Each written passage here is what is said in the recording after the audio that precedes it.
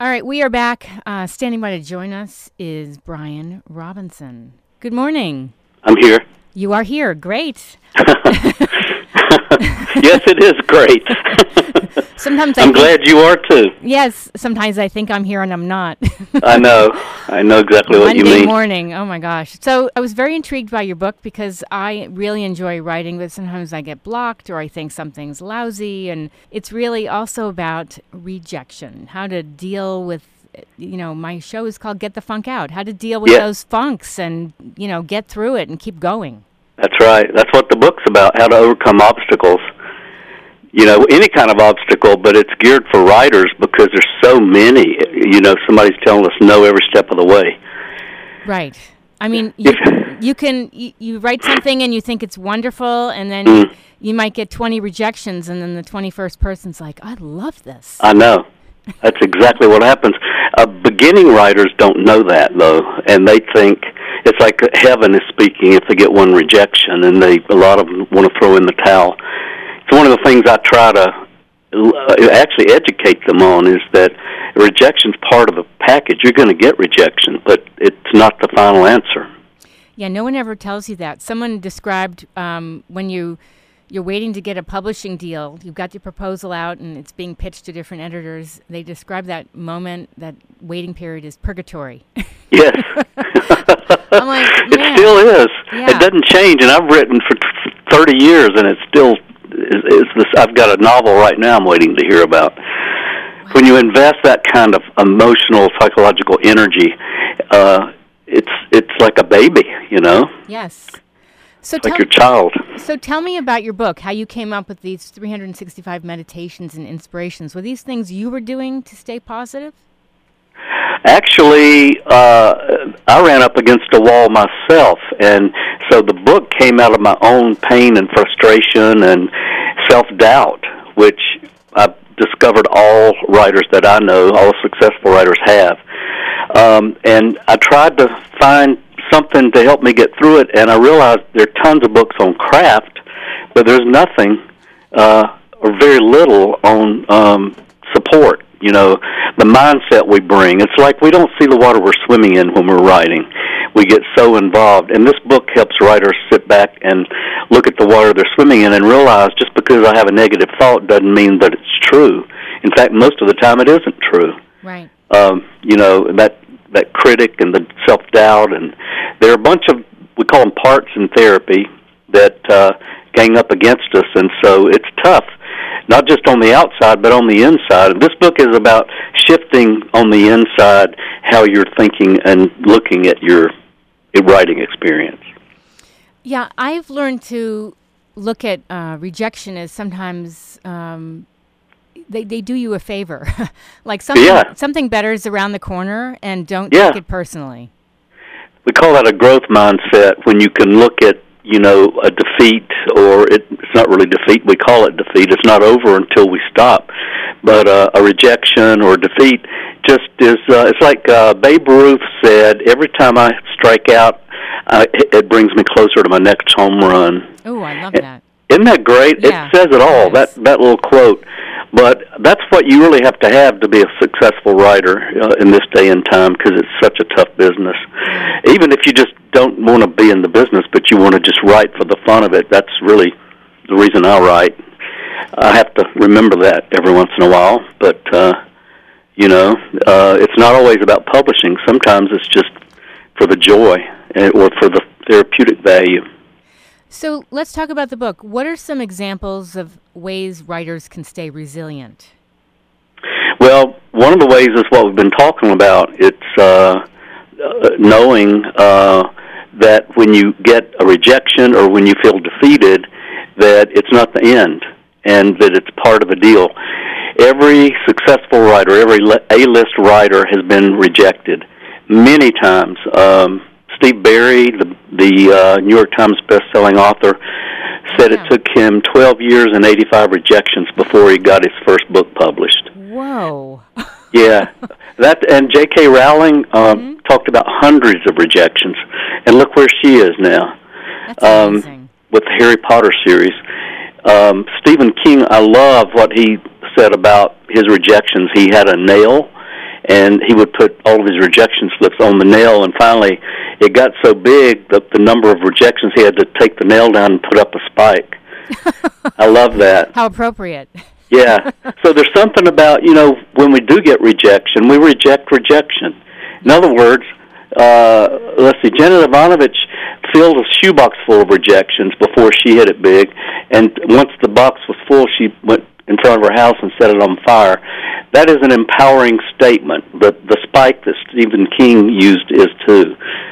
Some people talk about wallpapering their a wall, or right. So it's what we do with it. It's not how the writing world is treating us. It's what we do with it. It's how we're treating the writing world, and that's what we forget. I know, because you create something. It's very close to home, and it means so much to you, and then somebody slams it. That's right. Yeah. That's right. And just because they slam it, it doesn't mean that it's only a subjective point of view, and it's only one point of view. As you said, you can get 5 rejections one week, and the next week get 2 or 3 acceptances. I've had that happen so many times, and the book that was rejected turns out to be one of the best books I've ever written, and that's a very common story. The key is to not get disappointed and discouraged. Right. Disappointment will happen, but we have to hold on to ourselves and not let someone else underestimate us and us agree with it. Wow. I mean, great advice, because, it's such a rocky road to becoming a writer. So how do you develop this mindset, this healthy mindset? Well, first of all, let me just mention one thing that I want everybody to know. It's something scientists call a negativity bias. And this is a scientific fact that we tend to overestimate the threat. And the threat could be having a writing turned down, or a bad review, or nobody showing up at the bookstore if we have a book. The problem is that we do that for survival.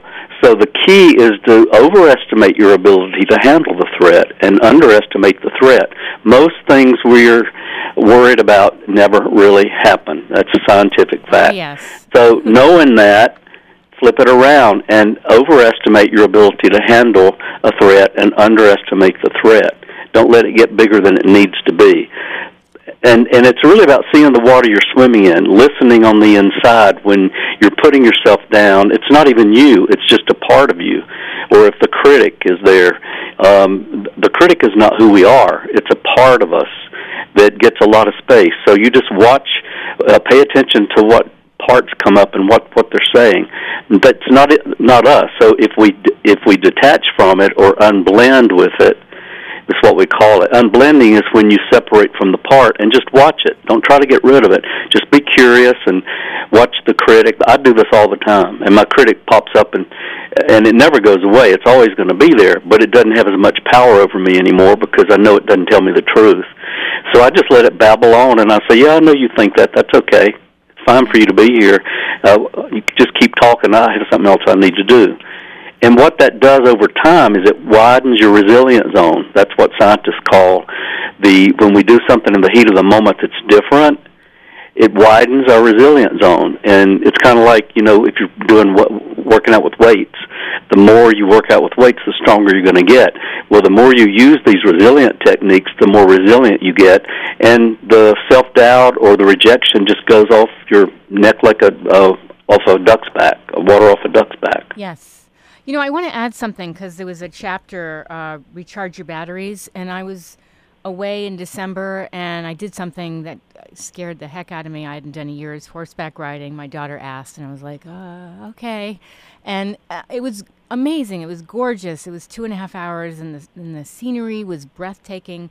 And it really recharged me creatively. And I came home and I wrote this beautiful piece about facing your fear, and I carry a notebook, and I think it's really important as a writer to constantly be, if you're kind of blocked, take a mental break, take a vacation, whatever it is, even if it's an hour. And that's part of the resilience is pay attention to your workstation, make sure it feels right. that you have the quiet. If you need quiet, you get rid of the clutter. There are these basic things. Make sure you get a good sleep, eat well, exercise. That's the trifecta right there of successful writing.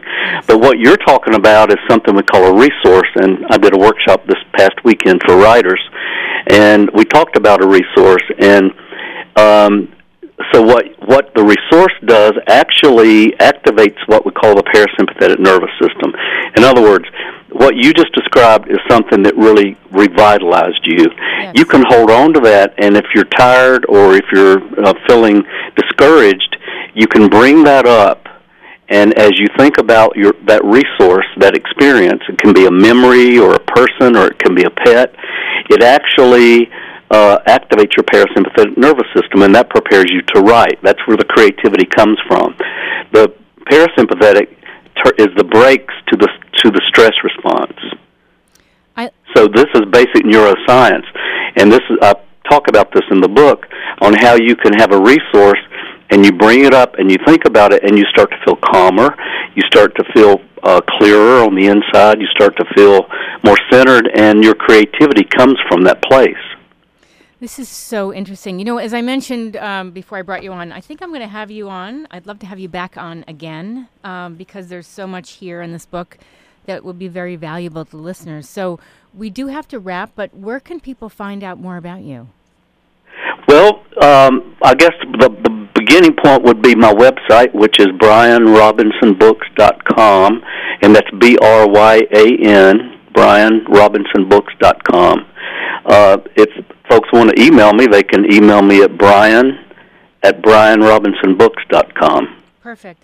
Because my show is all about, how do you get out of your funk creatively, personally, whatever it is, and this is so relevant, Brian. So I would love to come back again. Just let me know. I would love it. So thank you so much for calling in. I've really enjoyed this, and I'll be in touch with you. Thank you, Janine. Thanks. Have a great day. Bye-bye. That was Brian Robinson talking about daily writing resilience. Lots of great stuff in here. 365 meditations and inspirations for writers. I love what Brian had to say about rejection. Don't give up. You might get like 125 rejections, and the last one's a gem, and they love you. So, all right, Sheldon Abbott is standing by with Cure for the Blues, and that's a wrap for me. I want to just tell you the show blog again, getthefunkoutshow.kuci.org. And I am on Twitter at moms_rock. Again, I'm going to be bringing people on talking about how you're going to blaze it forward for Blaze Bernstein starting in February. And let's see, all you have to do is send me an email to Janine, JANEANE, at KUCI.org. I'll give you more info. You can share your story. You can call in on the live show. We'll do pre-recorded, whatever works for you. That's a wrap for me. I'm Janine. You've been listening to Get the Funk Out. Thanks for tuning in.